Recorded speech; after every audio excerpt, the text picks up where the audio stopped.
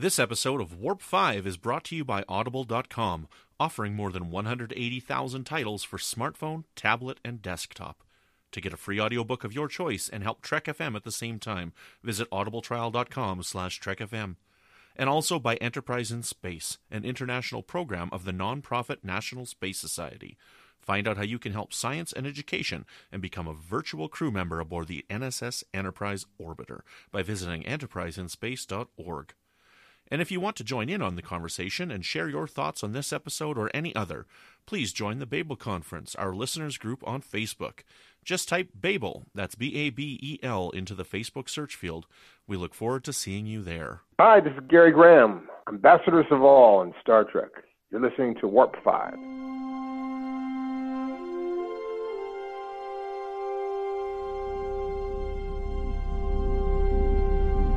How we doing, Trip? Ready when you are. Prepare for warp. Course laid in, sir. Request permission to get underway.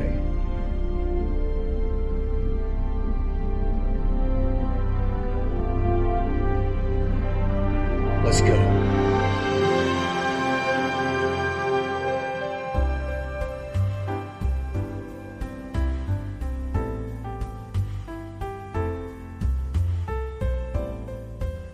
Welcome, Boomers, to another episode of Warp 5, Trek FM's dedicated Enterprise podcast. I am your host, Brandy Jackola, and with me, as always, is Brandon Shamatella. Brandon, how are you today?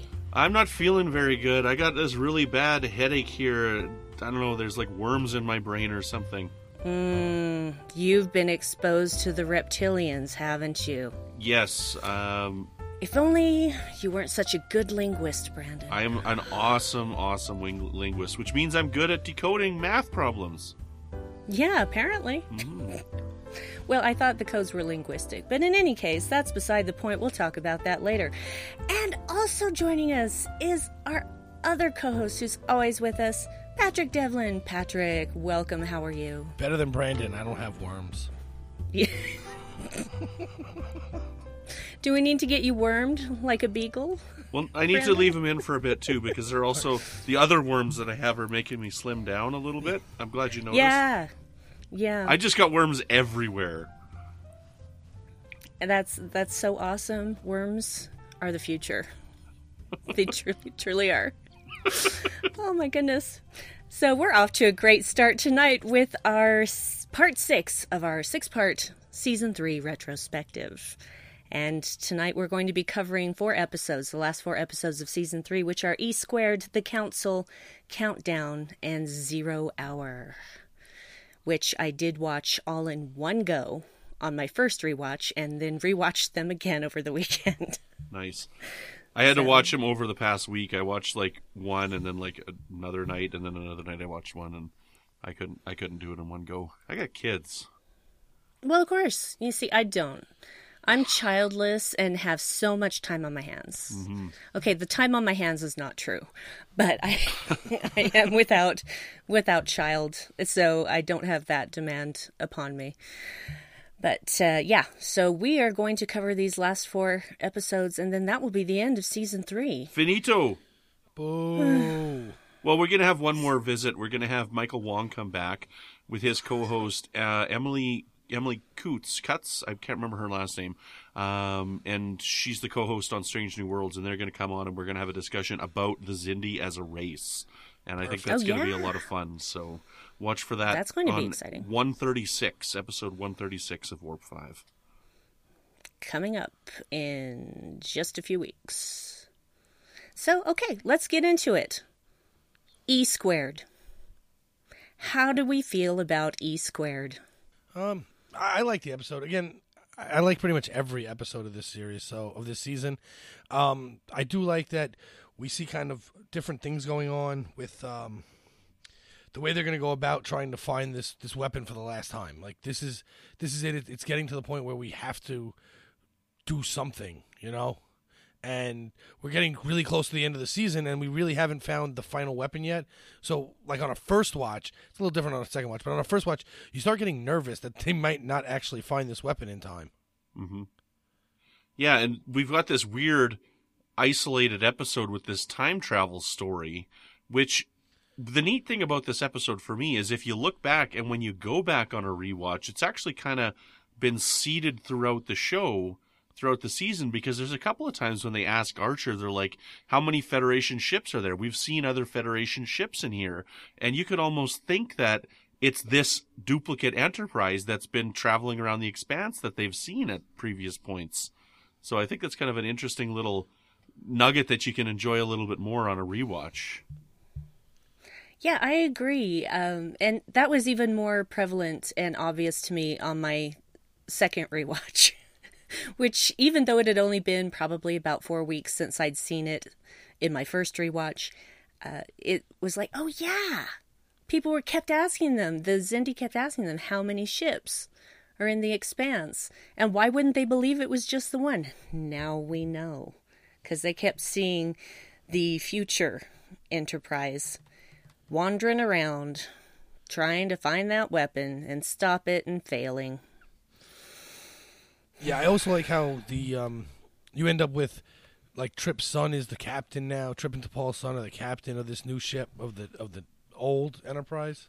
But yeah. I love the maneuver where they kind of mirror each other, so that when they attack, they didn't realize they were going to break into two separate ships during that battle.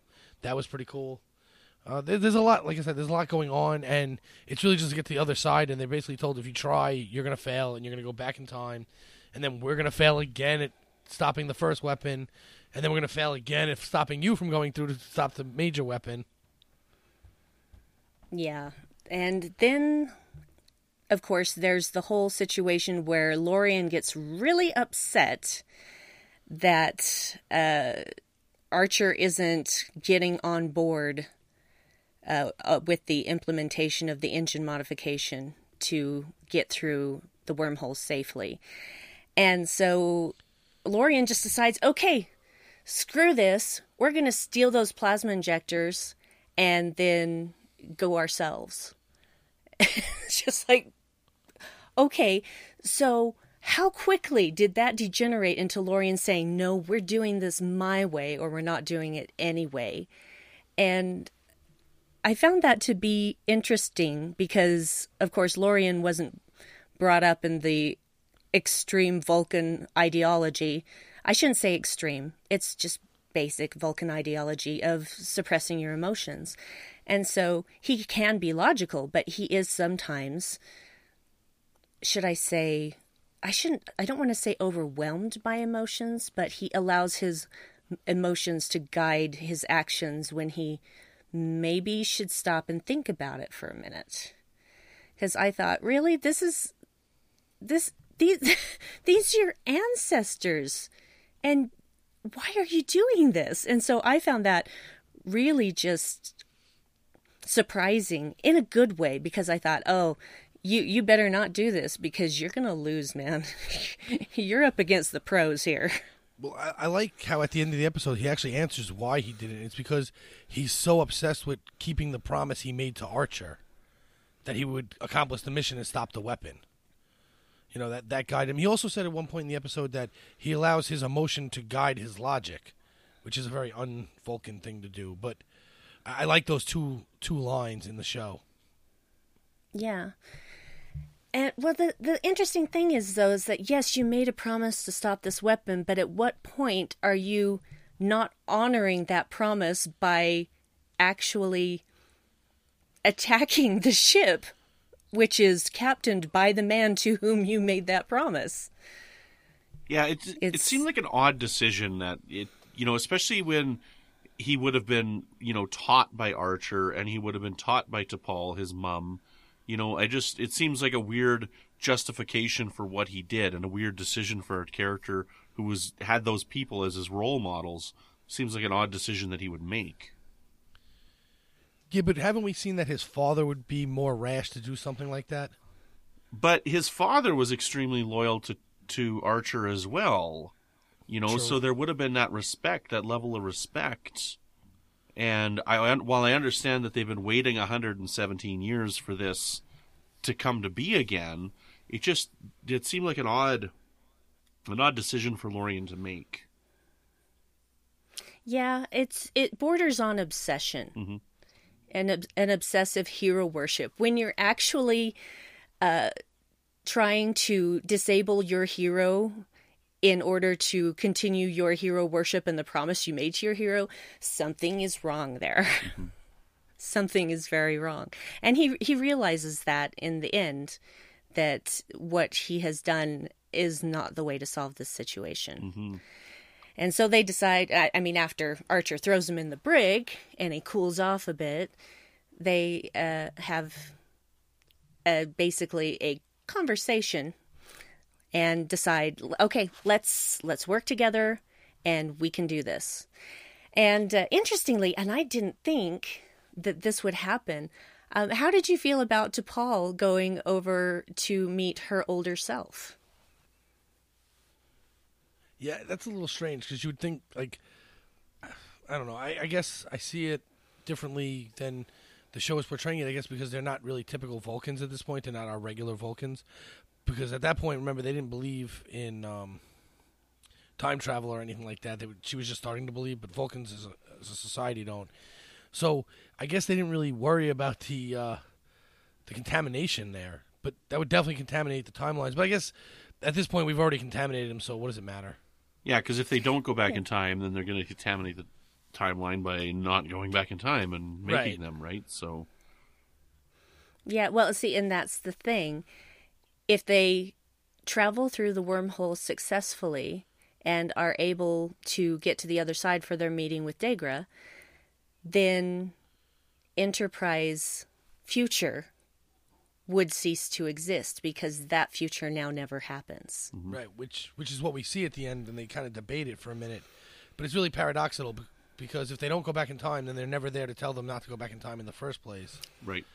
You know, so exactly. So then they would have reverted back to making the mistake and going back in time, and then telling themselves that they couldn't. And if they fix it, that erases the fact that they told. It gets really confusing. So they just disappear and poof out of existence, which sucks because I kind of like the characters, but. Yeah, I liked the characters as well, and it's wibbly-wobbly, timey-wimey. Mm-hmm. It's very Doctor Who thing. But I was actually surprised that T'Pol went to visit her older self, because it's not logical. Really? I don't know. I don't feel like it's logical because why would she want to know what that future would be? Because if they succeed, that future won't exist. So it's an interesting conundrum. But then again, she has been more emotional because of the Trillium addiction. Yes, she has. And it's really close to the surface in this episode. Her emotions are really close to the surface. Well, for these last 4 episodes, they're very close to the surface. Yeah. So I just thought it was interesting. I thought she'd chicken out more than anything. But nope, she went over there. And old T'Pol, I don't want to call her old T'Pol, elder T'Pol, says something to her, that Trip can be an outlet for those emotions and to let him help her.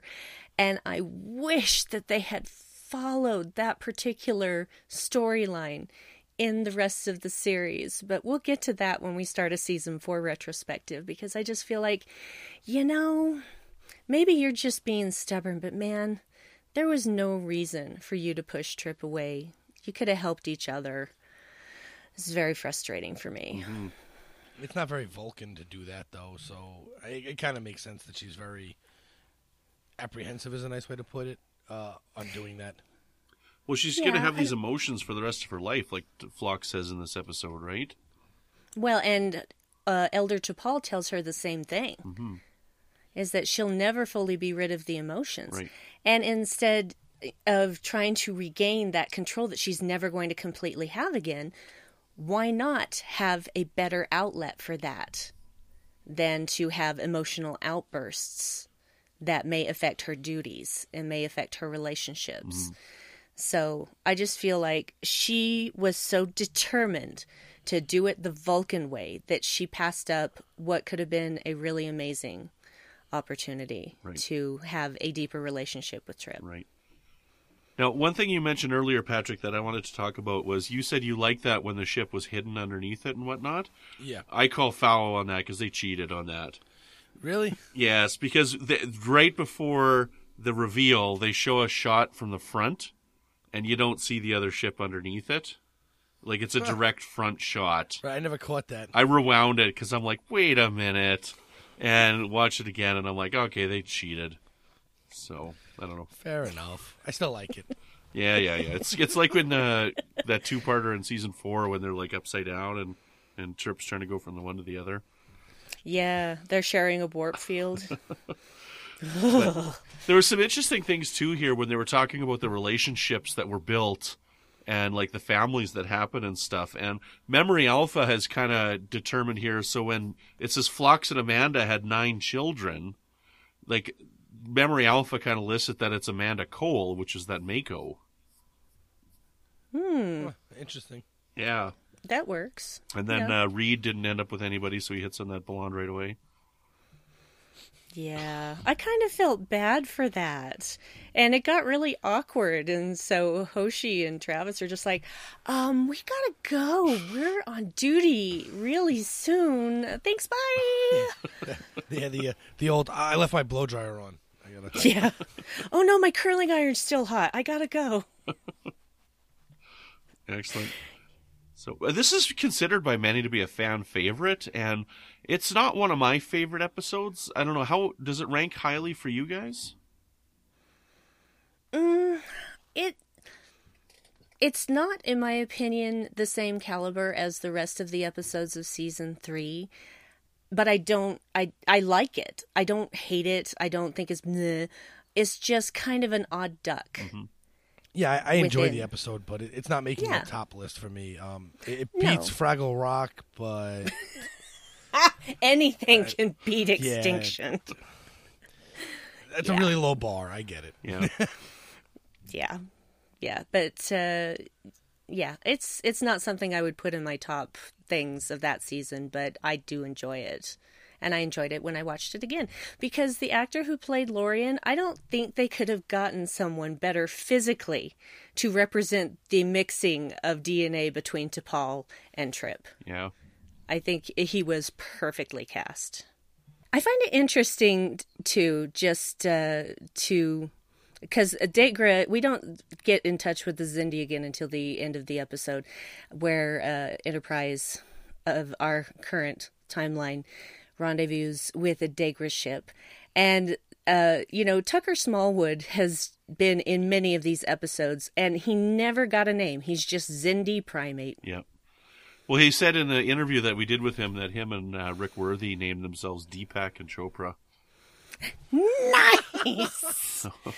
That makes me so happy. I haven't listened to all the backlog of Warp 5 yet. I apologize. Now we have a name. Yes. Yeah. So which one was Deepak? I don't remember. I don't remember. And he's just going to force you to go listen. Yeah, you should go listen That's to fine. it. Episode 106. It's a great episode. Yes, I have so many to get caught up on. So very many. Right on. Well, should we move on to the council? Let's move on to the council. So, let's start with you, Patrick. What are your feelings overall about this episode? What do you like? What do you not like? I like that I hope I'm not messing these up. We do see the other beings more in this one, right? This is the one where they first start talking about the timelines being less favorable. Does that happen in this episode? the Guardians. The Sphere Builders. So we start seeing them start to talk about how they can influence maybe the timelines and that they're becoming more favorable for the humans and not for the Xindi. Right. And this is when the council really starts to realize it needs to break apart. I mean, I know that they're trying not to sever the ties, but in reality you have 3 versus 2 in the voting of the council, and there's really no coming to an agreement at all. 2 versus 2 versus one's half asleep. They take like forever to make a decision on anything, which is obnoxious if you're going to be the one that everyone looks to. Yes. Well, Deepak or Chopra, I'm not sure which one, did say that their prudence had saved them more than once. We're not to that episode yet. But he does say in a later episode that their prudence has saved them from mistakes in the past. There was some really interesting stuff here with the Xindi, and I'm excited that we're going to be talking about them as a race in a couple episodes. But, I mean, I'm really fascinated by this avian race that we saw, and like that skull that we see it's almost like a dragon's skull or something like that, right? And It's I thought of it like a like sort of a winged raptor or a pterodactyl sort of skull is what I thought it was. yeah, and like this area that they're in on this planet was built centuries before they became extinct. And they've been extinct for a long time, right? So like it's this really neat area that they're in, and I really like the idea of this, and I almost wish we got some kind of a flashback episode or something where we could have seen the avians or maybe found out a little bit more of the Xindi species. So yeah, the scenes with the council are very uncomfortable because we're the humans, we're viewing everything through Archer and Hoshi, and just like, come on, just listen to us. And so just being really tense throughout the entire presenting of evidence, etc. And it's so frustrating because they have this reverence for the Guardians, and they just can't grasp yet, not all of them anyway, that the Guardians are just using them. The Guardians only saved them to destroy Earth so that they wouldn't get destroyed in the future. Right. And it has nothing to do with the destruction of the Xindi. It had everything to do with the destruction of the Guardians, which seem primarily female. We saw that one male who was in that pod in an anomaly. Right. They were trying to see if he could basically survive in this universe for an extended period of time. And that's the only male we ever see. Yeah, that was back in episode Harbinger. And Yeah. all the ones that we see from this point on are all female. And I wonder why that is, and we'll never know. We won't. Or maybe there's books about it. There isn't. None of the post-finale books really deal with the sphere builders at all. Oh my gosh, I wish I was a writer. I would invent something. Yeah. Because there is curiosity for me in that. Is like, why did they want to come into this universe? Was theirs dying? Why all the females? Was it because maybe it's because they didn't have enough males and they needed to because then all the rest of the life would be extinguished. So I just talked myself out of my own argument. So Well, maybe all the males were just running around and throwing themselves in new universes and not surviving. They're on Ryza. And yeah, on Ryza. Yeah, because that's what a male's worth. Just, they managed to survive. Now they're going to Ryza. Well, the women are the ones who get stuff done, apparently, in this universe. But it's just, I don't know for sure their motivations for wanting to create their reality in our reality. What was the point of it? Why? Because they've been working on this for so long. They're almost in a like an alternate dimension already, and they're just wanting to invade this. And I've often said that the sphere builders are almost like one plot point too many at the end of this Xindi arc. Like it's necessary, but it is almost a little bit too much. Because for them to be the driving factor of it, they don't really get involved until the very end. We had the one episode before, and we have had the spheres since the beginning. But I don't have the impression that they had that thought out. Oh, we got these spheres, we'll have these sphere builders. I don't like back in episode 2, I think was the first time we saw a sphere, right? Mm-hmm. But I don't know. Like, do you guys get the impression that they had this planned out, that they had the sphere builders back when they started? I think they were kind of trying to appease the network here because remember the network wanted to push this temporal Cold War on them early on, and they had some pushback, and that's why you had an episode here, an episode there, and it never really panned out early on. So I think this was kind of like a way of appeasing them. Okay, see, we have these time traveling beings, and they come from another universe, and they're transforming space, and blah blah blah, and then. I think, like you said, they kind of wrote themselves. Maybe they had some plan, but they kind of wrote themselves into a corner where they now had to throw them all at you at once, deep in the season. Mm-hmm. Yeah, but I feel like the spheres were always intended to be the source of the anomalies. I don't know whether they intended to have this trans-dimensional race or not, but it seems to me like it was pretty early on that we understood that these spheres were causing distortions and anomalies. Right. I think they had that intended, but I don't think they had the sphere builders and they were using it to change the fabric of the expanse.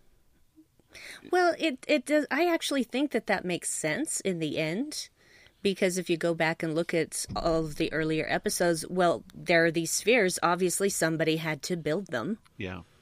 Yeah, no, I agree it makes sense. I just don't think they planned it out well to get to the point where they got. And I think that's why. End.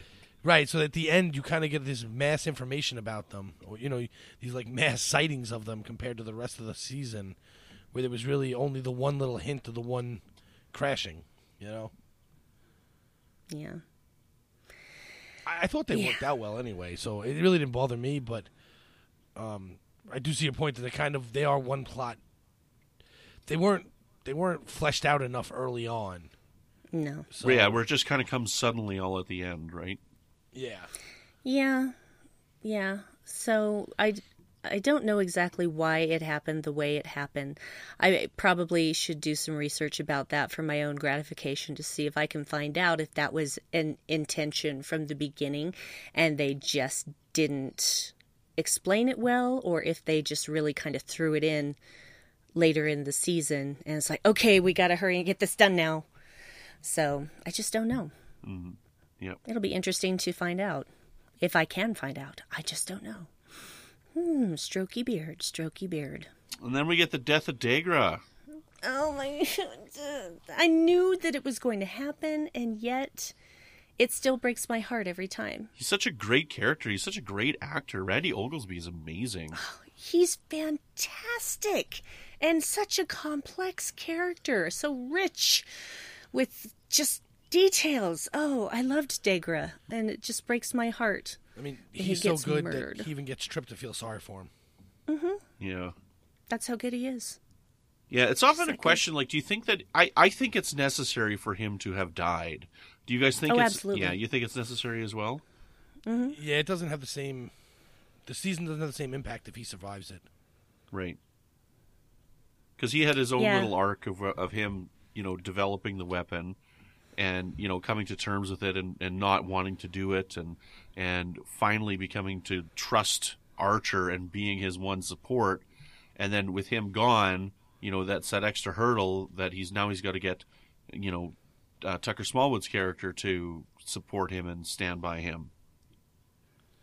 Yeah. And it's at that point that pretty much everyone else is on board once Dagra is killed and the insectoids and the reptilians have stolen the weapon.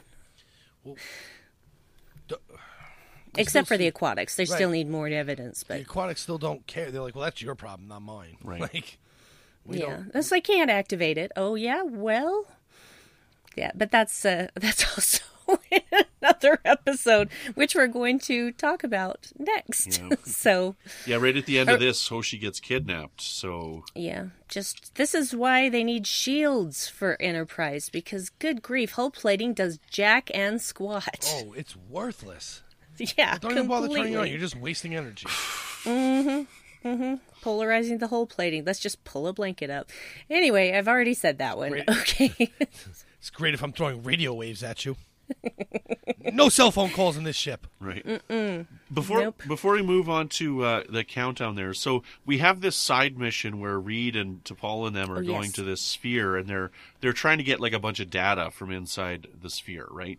And Reed at this point seems really comfortable with the Makos now, right? Yeah. And he and Hawkins have gotten their differences basically over with, because Hawkins is the one that goes with them to this, and basically when they're starting to access the database of the sphere, it triggers an automated defense system. These spider-like things. Yeah, very spider-like, and it just basically it grabs Hawkins and just disintegrates him like in an instant. And Malcolm is really upset about this because he has finally come to respect the Makos, and someone's lost on his watch. Right. And he's just tired of losing people. And I like how upset he is and how he says, I think we're getting a little too comfortable with losing people. Yeah. That's a great line. It is. It is. And it also breaks my heart because he is so visibly upset that there was nothing that he could do to save Hawkins. And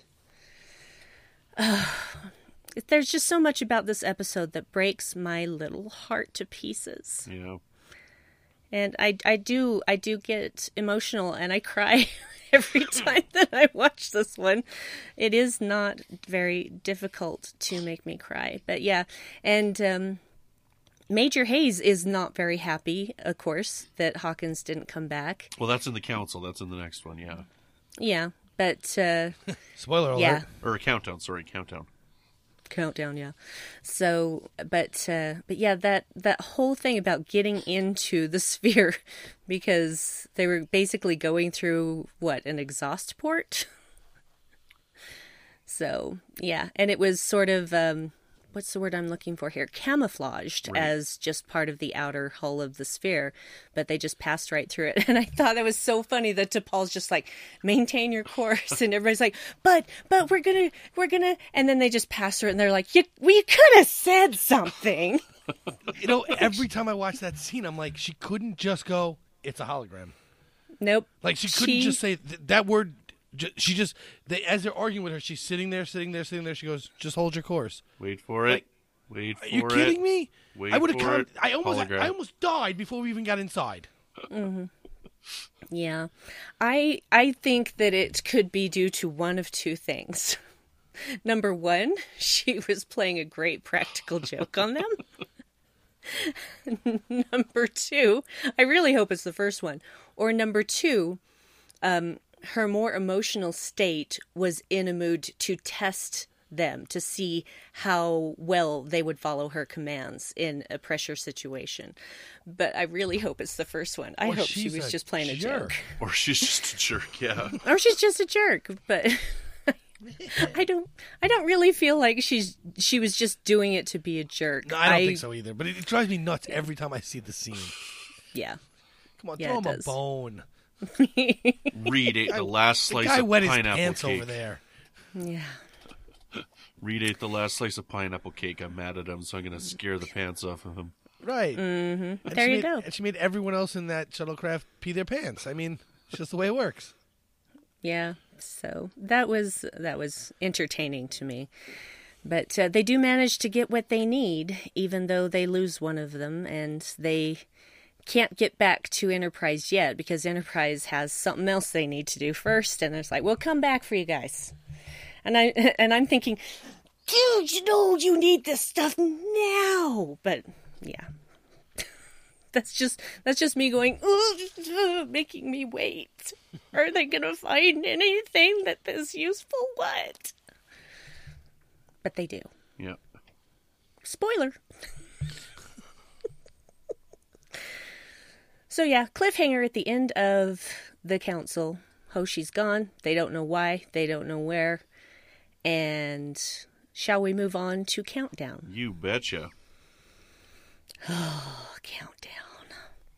So this is where we find out the reptilians have decided that they're going to use Hoshi and her superior language skills to decode the third key to activating the weapon and being able to put it online and destroy Earth. And she even says, I'm not a cryptographer. So they're like, oh, well, we have every faith in you. And of course she won't do it because, she's Starfleet. She's not going to help the enemy if she can help it. And so they say this very ominous thing is prepare her for the treatment. We'll see that you're much more cooperative after our surgeons have had a go at you, basically. And it's like, oh, Lord, what are they going to do? But it basically is just injected with neural parasites. And I just thought, I was thinking of something much more horrifying But she actually sold it very well when they were injecting those parasites. She made it seem like she was in severe pain. Yeah, she's a good actress. Yeah, she is. Even much better than she gets credit for. Even the scene when she's drugged, like working at the station, she plays it to a T. Yeah, Mm-hmm. You know, she commits fully, definitely. Which is why her performances, I think, just fly under the radar. But honestly, I think she's really good. I think her character is well played, and I think she should get more huzzahs for that. So huzzah! She's definitely an underutilized character, and this stuff at the end of the season, the way she develops the universal translator for the Zindi insectoid language a couple episodes ago, it really shows how talented she is. But it's just one of those characters that they didn't quite know what to do with, because they wanted to go into the series with not knowing how to communicate with other races, so they would need to rely on her, but that really hampered storytelling ability, so they didn't. That kind of was a feature of Hoshi that came and went. Yeah. Her ability to be useful for being a linguist. Yeah, and it's just kind of sad because when I watched the series the first time, and granted I didn't see all of the episodes when they were first run, but I saw pretty much all of season 1 and 2, and I just thought, oh, is this going to be another episode where Super Hoshi saves the day with her language skills? But it really wasn't like that, because when I rewatched, she struggles and she works as hard as she can, and sometimes she fails, and there could have been so much more done with her. And I think were it to be a series in today's time, that much more would be done with her, because just in the 16, 17 years since Enterprise first started, there has been massive changes in the ways that women are perceived and what women want to do in movies and television, as far as actresses, what they want to do and what they can do and what they should do. So I'm just sad that she didn't get that chance to do more, because it's obvious from this episode that she's capable of it. Well, even like right at the end of, it's not really the end of it, but it's actually kind of early in the episode, but when she's ready to jump off the edge of that bridge and kill herself to prevent her from finishing the code, like that's a pretty drastic action for her character to take, and they stop her, obviously, and I don't know, I like that scene a lot, because it gives her character this added level of like, hey, I'm willing to make this ultimate sacrifice to protect humanity. Yeah, she would. Her life against all the billions of lives on Earth, that would have been an easy choice for her to make in her mind. Yeah. And it breaks my heart at the same time, because she knew they couldn't do this without her. And she also knew that eventually they were going to get what they wanted out of her without her consent. Right. And that was a choice she was willing to make. If she could save humanity that way, great. But she didn't manage to do it, and I'm glad of that, because I like Hoshi. Didn't want her to die. So, in this episode, good Lord, the aquatics come to a decision. Miracle of miracles. Yeah, even Deepak, he's all like, whoa, that was fast. You gotta be kidding me. Really fast. It's like been less than a day. Absolutely crazy. But I couldn't really tell how big the aquatic ships were, because I had nothing to compare them to. But when they catch up with the weapon and Enterprise comes out of the main ship's belly, I'm like, oh, that is a big ship. Yeah. That's like a dreadnought. I mean, that's freaking huge. But maybe they have it that way so that they have a lot of swimming room. You would assume that a species that lives in water would need a lot of water, right? Yeah. Otherwise, the water itself would become toxic very quickly. Yeah. Well, they would have filters, just like any air-breathing ship would have air filters. They'd have water filters. True. Yeah, but you don't pee in your air. Well, maybe I do.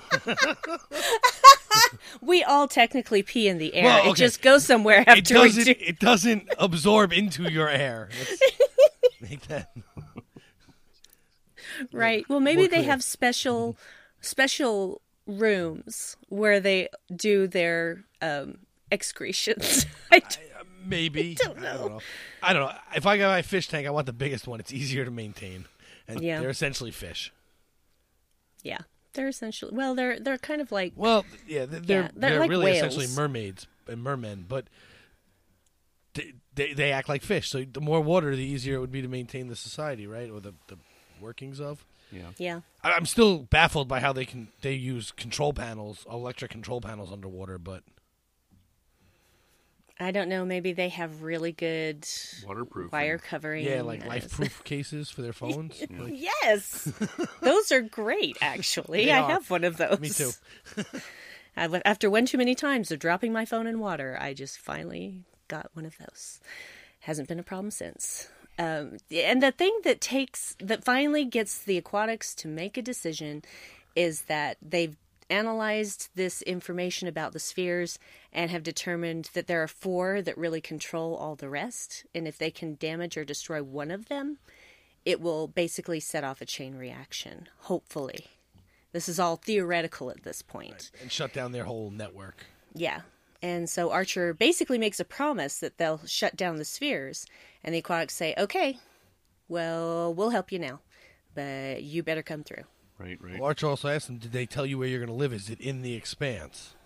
Yeah. He said That's the no. thing. And that's Are what you got gonna... them to stop and turn around. Yeah, where's your home planet going to be? Have they told you that? Because if it's here, your planet isn't going to live very long because those spheres are changing the very nature of existence. Mm-hmm.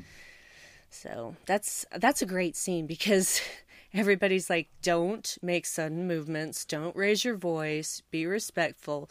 And Archer just gets really passionate and still manages to, still manages to be respectful and not yell. He's a great negotiator, and this is building up to him being, I think, Apocrypha canon is like he becomes president of the Federation, right? And, this is showing his negotiating abilities, showing how he's going to help develop the Federation and how he's going to bring people together in season 4. It's true. Yeah, it's very true. Did anybody else think of the Borg vortex when the Xindi vortex came around? Yep, I certainly did. Yeah, like it's kind of the similar, like it's a transwarp hub almost. Yeah, sort of a transwarp conduit sort of thing. Yeah, I Now thought that that you was. say it, absolutely, but no. when I watched it, no. Well, honestly, I didn't really think about it the first time through, but the second time through, I'm like, oh, Borg. Yeah. Yeah. I can see similarities there.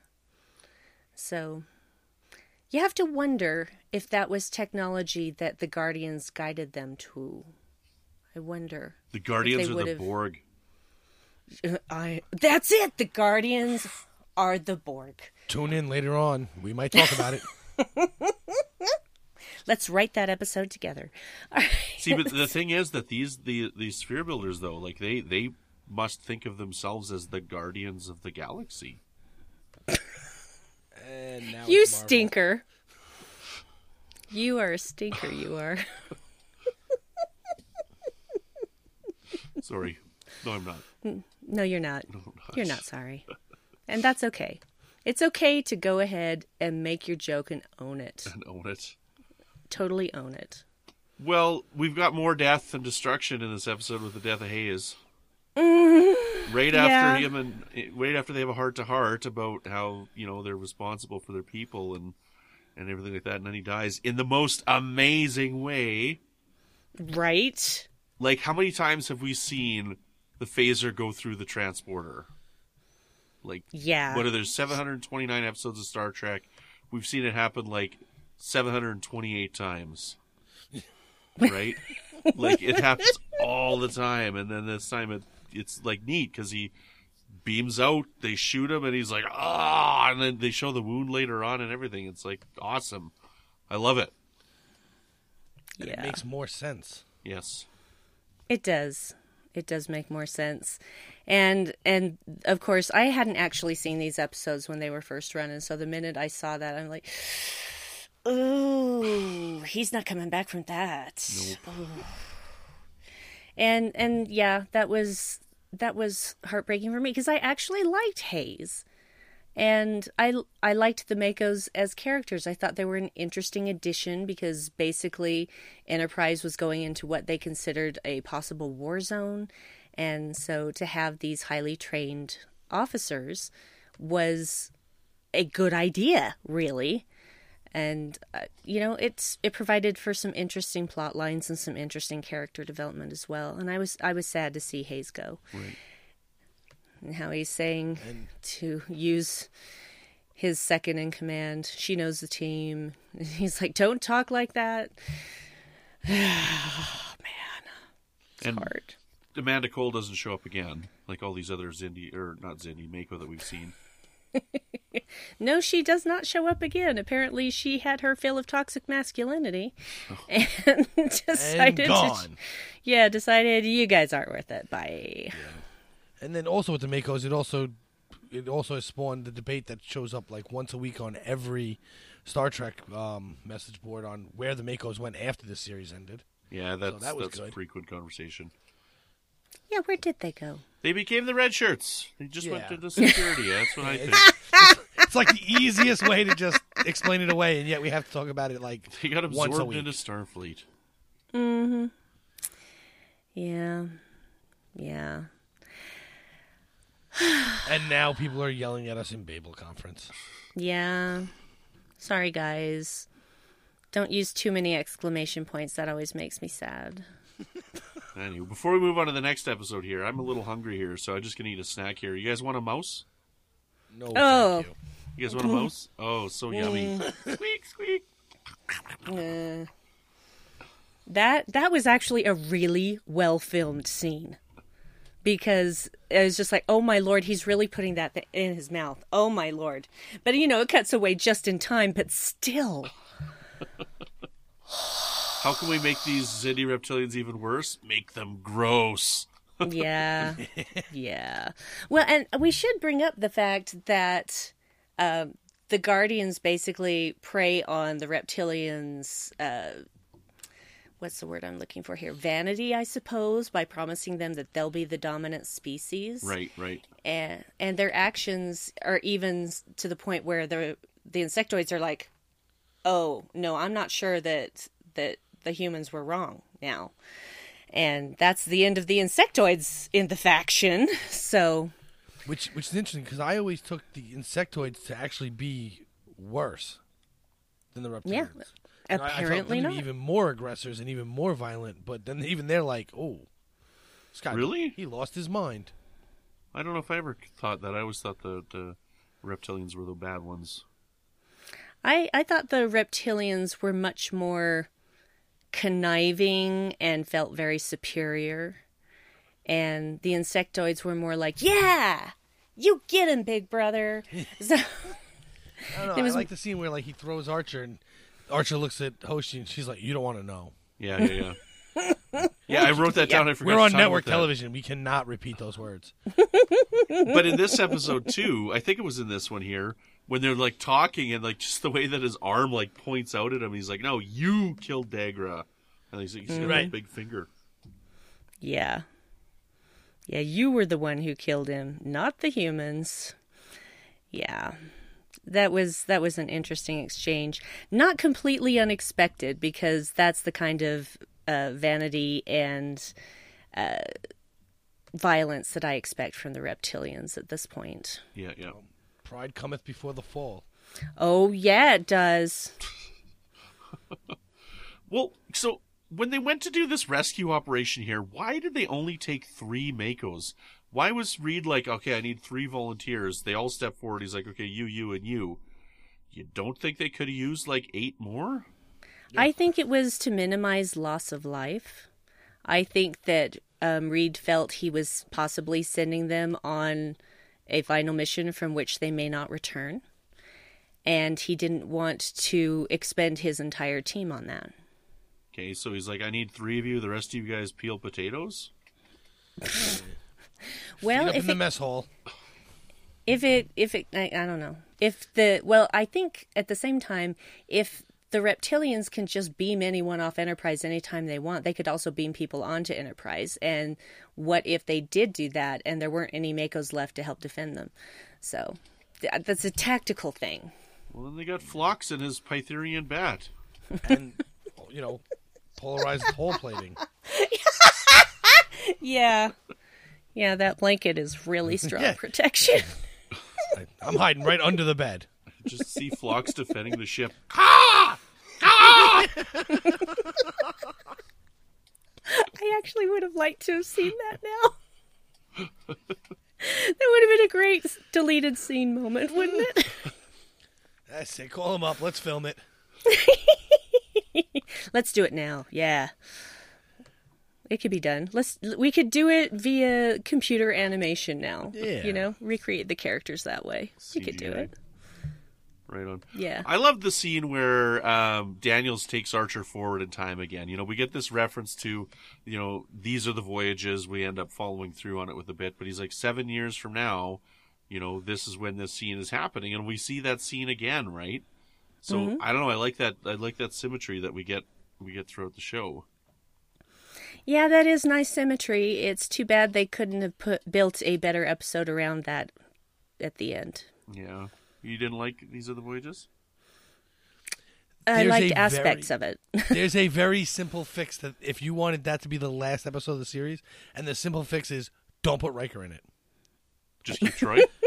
No, just have it be what's happening. Right. Yeah, Right just then. have it be them. Just have the second to last episode, and then go 6 years in the future. Boom.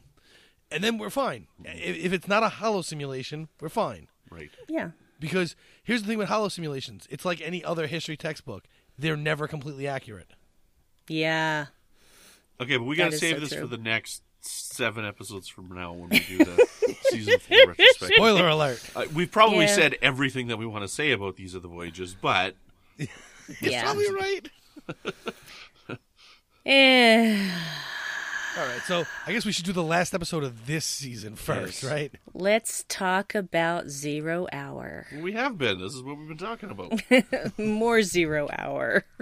Shran! Because it's like Shran shows up. You had to save bring the him back for day. the last episode. Yes. There's always a good reason for Shran. So, interesting fact about this episode, though, is initially they intended to actually kill off Archer. Okay. This was actually going to be his last episode, and then they decided, you really can't get rid of like the main star of a show. It probably won't work. And then they did Game of Thrones. Yeah.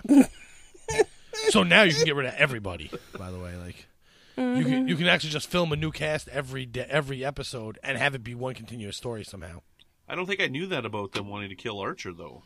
Yeah, I forget where I read it, but yeah, they definitely wanted to kill him off. They wanted it, that he had sacrificed his life to finally end the threat on Earth. Yeah.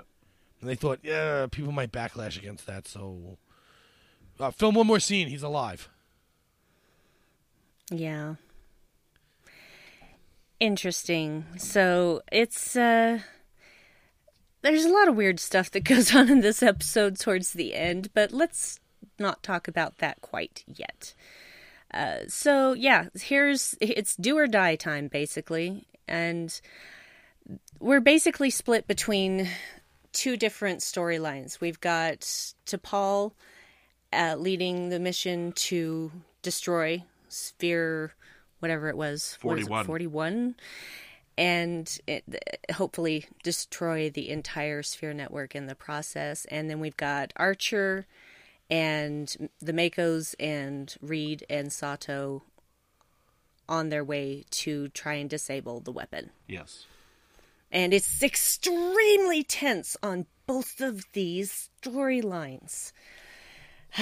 And it's one of those things where, even watching it now when I know it can't possibly end badly because there's another season of Enterprise, it's still very tense for me to watch it, even knowing what the outcome is going to be. Yeah. Do you guys feel the same way? Yeah, it is, and I think it's the pacing that they've got of this final scene. Like they've divided it up really well, and I think that's what makes it so tense is the editing and the pacing of it. And it's this really neat shot of this red glow that's happening on the ship when they go into this area of space. You know, and the sphere builders, now they can come on their ship and be okay because there's a little bit of this atmosphere there. But, you know, you got the scene of them, like, putting their arms inside messing up whatever they're messing up, right? You know, yeah. The thing where it does that thing over there. Right. On the thing. The thing where there's the thing happening because the thing they're trying to do, they're trying to disable the thing that Trip is doing. That's what they're trying to do. Right. On the what's it called? Yeah. All that. Yeah. Very technical here on Warp 5. So technical. We're so good at this. We're the best. That's the sound of us all patting ourselves on the back.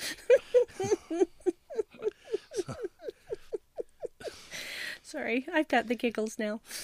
So, in this episode, though, at one point, they're talking about taking out the weapon, but it would destroy the Enterprise, right?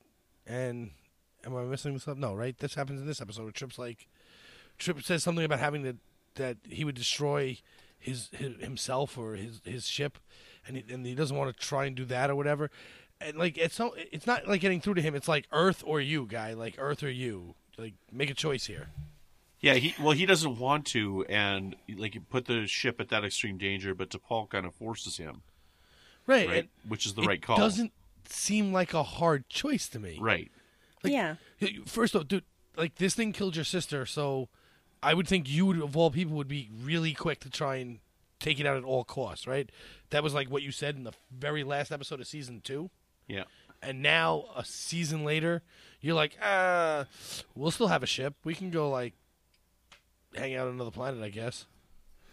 Yeah, and it's kind of frustrating because it's not, T'Pol brings up the point that it's not just Earth that's in danger now.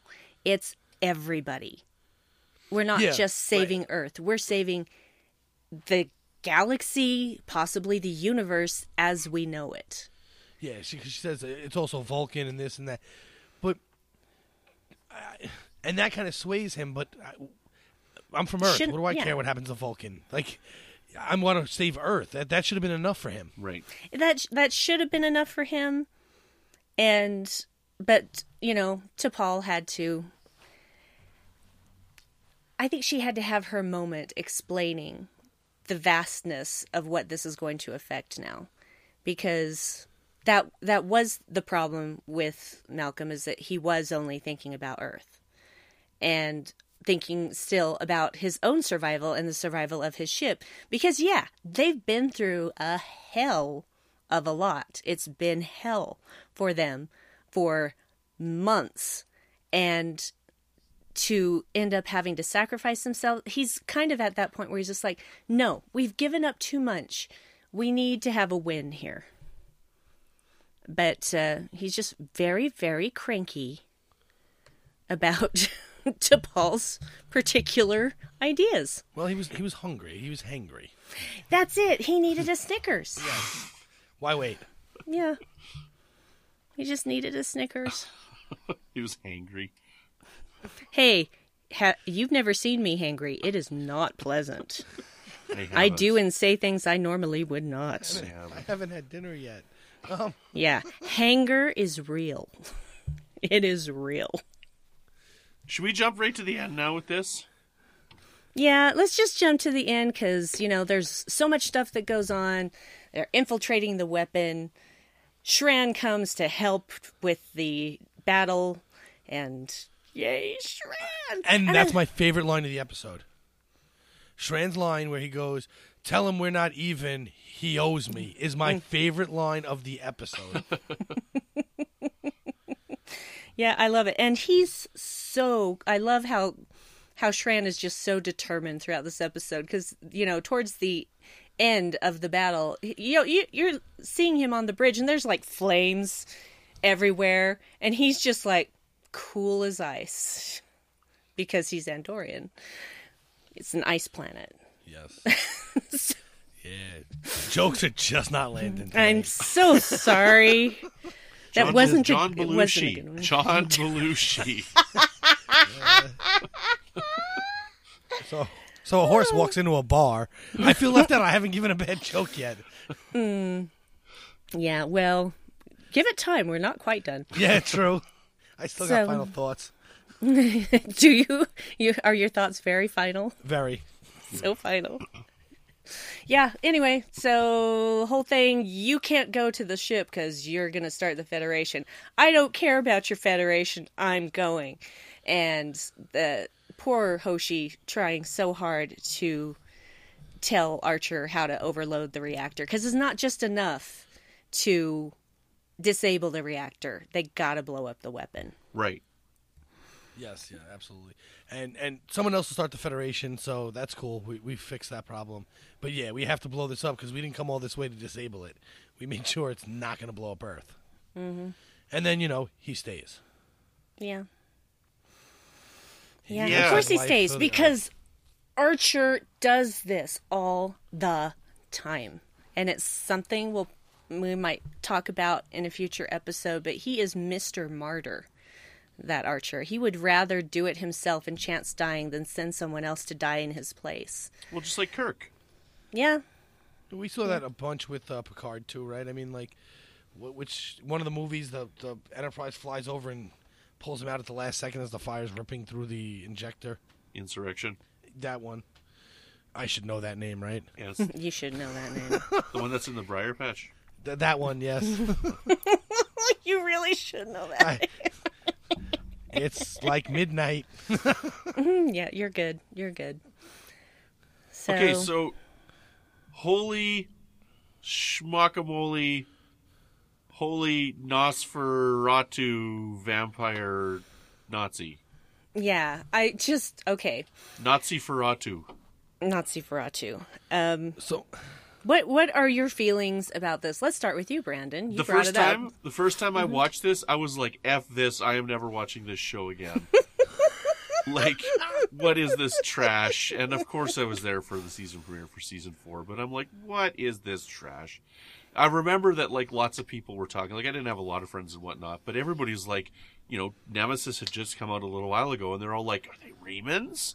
What are Remans doing on Earth? Are they the Remans? And, like, yeah, and then they're not. They turn out to be the Urukai or whatever they're called. Yeah, So, but we will get to see some Remans in season 4. We will. Yes, we will. So, my bigger problem with that whole ending of that episode was they can't get a hold of anybody, so they fly a shuttle back to Earth, and they're like, oh, look, there's other ships, and they don't notice propellers on them until they're being shot at. That's your problem? Yeah, it annoys me to no end that P-51 Mustangs are flying at them, and they're like, oh, they're friends. They had no idea. They'd have no reason to think otherwise. Right. I mean, other than the fact that it looks nothing like a space shuttle and has no nacelles. Well, maybe their scanners were malfunctioning. Yeah, it just I got nothing. So much. It bothers me so much. It was maybe just they were delirious with joy that they stopped the weapon and they weren't thinking clearly. I want to know, Fine. when did they go back in time? Because Right? they came out of the Xindi vortex with the aquatic ship. Yep. So is there an aquatic ship in the past? Because I just don't get it. yeah, or did at what point did they travel back in time? Oh, now you gave me another reason to really not like the last scene, because I never even thought of that. No, Okay. I did. I'm just like, wait, what? What? Yeah. So in my opinion, there's an aquatic ship that floated back the other direction. And like it can't. Did it go back through a time warp to get back to its own time? Sure, they were way smarter than we were at the moment. Just That's a horrible loophole. That's terrible. I didn't Yeah. even catch it. Thanks. Sorry. sorry Now- to make you not like it more. Sorry about that, but did you ever go back and watch North Star and see that one wipe? Yes, I did. I did see the one wipe. Ruined that whole episode for me. Because the next time I watched it, I didn't watch anything that happened. I was just looking Where's the wipe? for the wipe. Where's the wipe? I don't know when they went back in time, but I mean, that's always bothered me watching this. I'm like, what point do they go back in time? So basically, we all agree that nothing from the moment they go back in time to the end of that episode really is any good. It's weird. It's really not. The only positive is that Archer's alive, right? I mean, yeah, it's just it makes no sense, especially as a cliffhanger. If you're trying to entice people to come back for season 4, why would you give them a WTF moment? And I'm not saying that as I'm saying that as a what? Because people love killing Nazis in TV shows. That's why. Yeah, so especially now let's get Nazis. Apparently, Abraham Lincoln and Jesus were vampire hunters, so this seems perfectly logical. I mean, to me. I just did a commentary with Zach Moore for Wolf in the Fold, and we're like, Jack the Ripper and Nazis are like the trope of all genre fiction. There's like a Jack the Ripper episode and a Nazi episode for like all space adventures. Like, I don't know. Yeah. There really is, though. I mean, it's true, and it's bizarre. It's easy to tell that story, and everyone knows who the good guy and the bad guy is instantly. Right. Anyways. It's just they try to make it so dramatic, and yet when you're watching it, you're just like, okay, wait, what? No, they did not come through all of this to have this be the next episode that I have to wait 3 months for. Well, I heard that they did it to try and get the next season because they didn't think they were getting renewed, and like even at that point they didn't know, and so they left it with this cliffhanger. Like there's a show that I watched when I was a kid called Earth 2, and that show ended on a cliffhanger, and they didn't get renewed.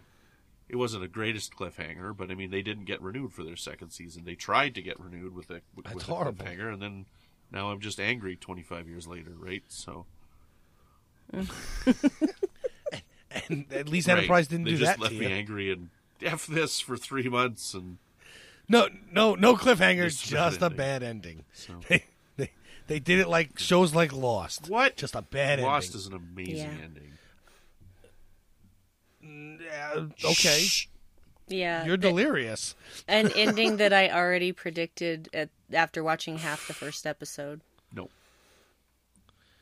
Sorry. You don't understand the ending then if you think that's just them being dead. We'll talk after this, but... yeah, I don't want to talk about it here. We're lost. Yeah. There was a lot of really bad last episodes, though, so it just started the trend. Yeah. Dexter was terrible. Well, can you think Seinfeld's last episode was terrible. Yeah, can you think of one series that had a good last episode? Okay, besides Deep Space Nine. Can you think of any other last episode? Okay, outside of Star Trek, can you think of any other series? I know a lot of people didn't like the last episode of that, but I thought it was great. Okay, outside of The Sopranos. Outside of this. Outside of any show that ended well, can you think of one? No, there are a lot of shows that do not end well. It's like they don't know how to wrap things up. No. So. No. Well, the worst part was that, especially for Enterprise, they didn't know they were actually. They thought they were being canceled in 3, right? But then they got renewed, and they thought they had 4 and 5 and possibly 6. And then they didn't. Right. They just had 4. So like halfway through, they were like, "Oh, we're going to give an homage to all these great characters, and we're going to completely botch it and make it look like they're just on a holodeck." Yeah. But it was a love letter. Again, we got to save that for the season 4 retrospective, because otherwise we're not going to have anything to talk about, which might not be a bad thing, but, you know. That's okay. No one would skip that one. So, Stormfront happened, parts 1 and 2. Moving on to season 4, episode 3. No, we'll talk about Stormfront next time. So, no, I mean, as season 4 episodes, what this leads into isn't as terrible as how it got there. I don't think. I'm not saying good. I said not as terrible, because you guys are looking at me like blind stares, like I'm insane. No, I would never look at you like you're insane. As I roll my eyes that no one can see. Hysterically. Oh dear. Yeah. Anywho. Yeah, so that... Does anybody have anything else they want to say overall for these 4 episodes together? I think I'm good. I think we're all done with the season. I think it was a good season. I agree with what I said last time, and the previous block was the best block in the entire series. This did not hold up as well. It's a good ending, but that last block of 4 episodes was definitely the best block of 4 episodes, I think. Yeah, I agree. I do feel like it was a satisfying ending to the Zindi arc. Just if they hadn't tacked on that additional ending, I think it would have made it actually stronger in that regard. But what do I know? I'm just a podunk who's been watching Star Trek all her life, so... Yeah, I agree. I think they should have ended it when they came through the vortex, and that should have ended the episode. And then I think it would have been better if the cliffhanger they wanted to leave you with was whether Archer survived or not. You know, that if they're looking for a cliffhanger, that would have been better. I also agree with you, Brandon. I've said it for every single block that this is the best block, and I won't say it this time. Last block was the best block of 4. More importantly, the best block of 3 by far in the season is in that last block. And Hatchery's still pretty darn good. But I love this season. This is my favorite season. So there's not many spots you can land that I don't at least enjoy the episode. Yeah, I agree. It's a very, very strong season. Fraggle Rock. There's always an anomaly. So, well, it has been super fun talking about terrible cliffhangers today, but this isn't the only thing we've been discussing on the network. So here's a quick look at some of the other things you may have missed elsewhere on Trek FM. Previously on Trek.fm, The Ready Room. There's no one else in the scene. And Marino was talking, it's like, we couldn't even get like 5 or 6 extras. They were siphoning all of our extras money was going to DS9 to put more aliens on the promenade. Now, yeah, all those extras were hanging out at Quark's. That's right. Because they knew, don't go to a Hutch Hutchinson party. Stage 9, a podcast about the people who make Star Trek. When I was a projectionist, I literally had a masking taped X on the bottom of my seat. And then when the seats were taken out and replaced with, new and improved seats, I was like, can I get that seat right there? So I do now have that seat in my living room right over there. You live with a very patient woman, Mike. Warp 5. So I'm guessing that a lot of the interactions were probably about 50% fact and 50% dramatic license. So okay, hold on a second. Are you telling me Hollywood's not reliable? You telling me I can't believe Abraham Lincoln Vampire Hunter is not real? Brandon. Really? That's where we go? Brandon, we need to have a talk right now. Primitive Culture. A look at history and culture through Star Trek.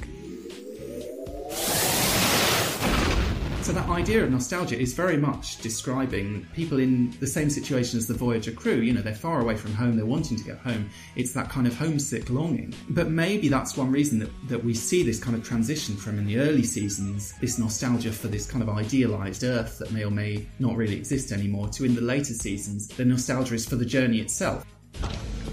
And that's what else is happening on Trek.fm. So check out these shows and join the conversation about your favorite corner of the Star Trek universe. And Nazis. You'll find us wherever you get your podcasts. If you're an Apple user, please be sure to hit the subscribe button in Apple Podcasts on iPhone, iPad, or Apple TV, or the desktop iTunes app to get the latest episodes as soon as they are published. And please leave us a star rating and a written review. If you're not an Apple user, we've got you covered as well. You can find our shows on Google Play Music, Stitcher, TuneIn, Spreaker, SoundCloud, Windows Phone, and most third-party apps. And you can stream and download the MP3 from our website or grab the RSS link as well. And just be careful when you're traveling via aquatic air, because you may travel backward in time. We'd love to hear your thoughts on today's show, and there are many ways for you to do that. The best place to join the larger conversation is the Babel Conference, the listeners group on Facebook.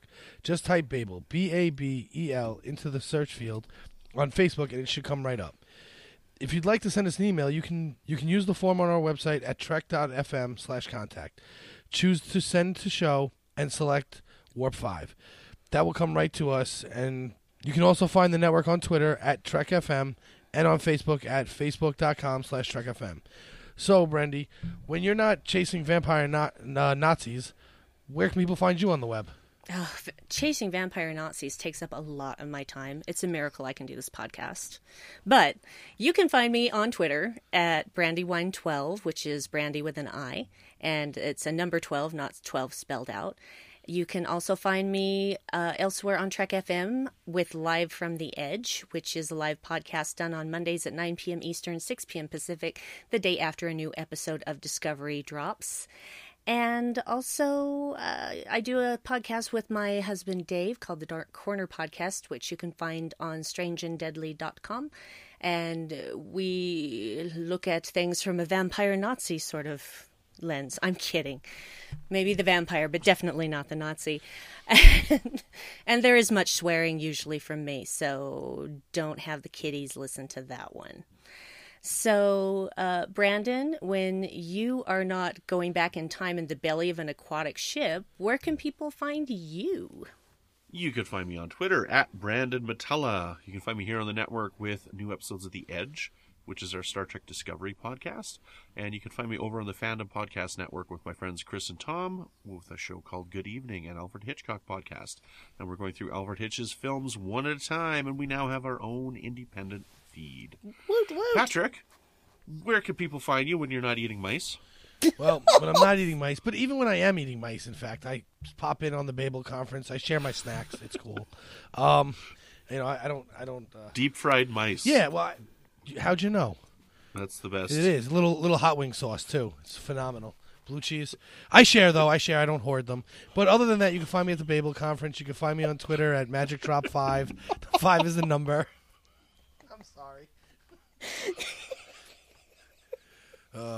Okay. You can also find me on the Briar Patch. That comes out every 2 weeks on a Sunday. And I'm not as busy as them. I don't do 12 other podcasts, so that's about the only ways you can get a hold of me. Oh my goodness, I've got the giggles so much right now. And I'm never going to look at mice the same way. Or me. Yeah, they're tasty. Or to Pat.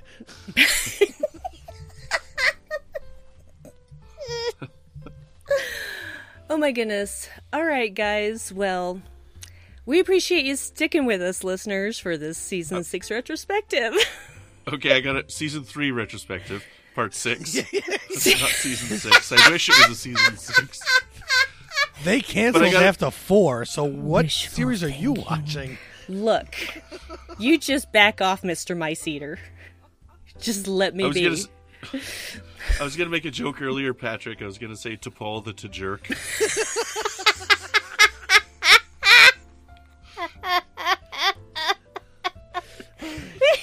Okay.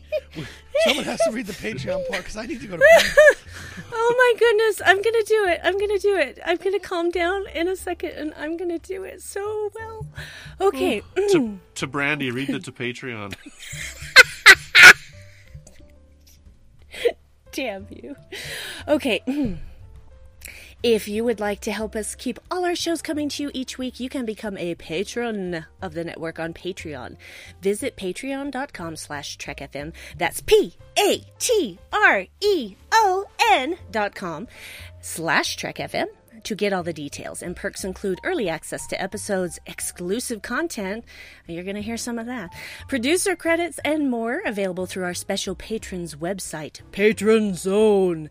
It requires a ton of money to produce, host, and distribute all of these shows each month, and we really appreciate any support you can give us. We hope you'll join us. We hope you'll join the team. Again, you'll find all of the details at patreon.com/TrekFM. And at this time, we'd like to thank our wonderful associate producers here on Warp 5, and we greatly appreciate all the support that they give the show, as well as Trek FM in general. Norman Lau, Floyd Dorsey, Mike Morrison, Tim Cooper, Justin Ozer, Mark Flessa, and Joe Saltzman. Thank you guys so much. We really appreciate your support, and we're grateful. All right, guys.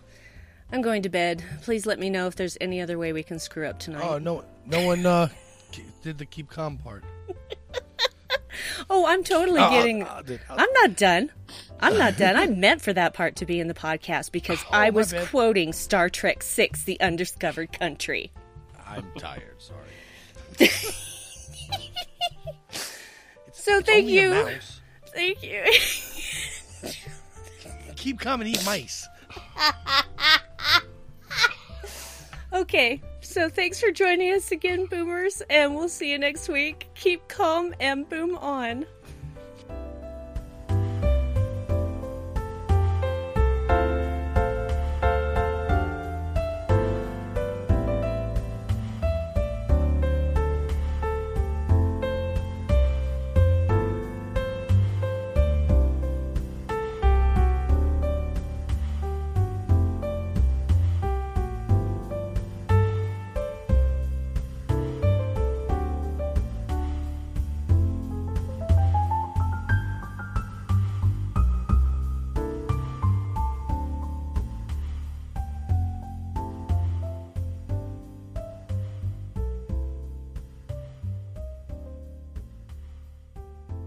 Yeah, it's not something I would put in my top things of that season, but I do enjoy it.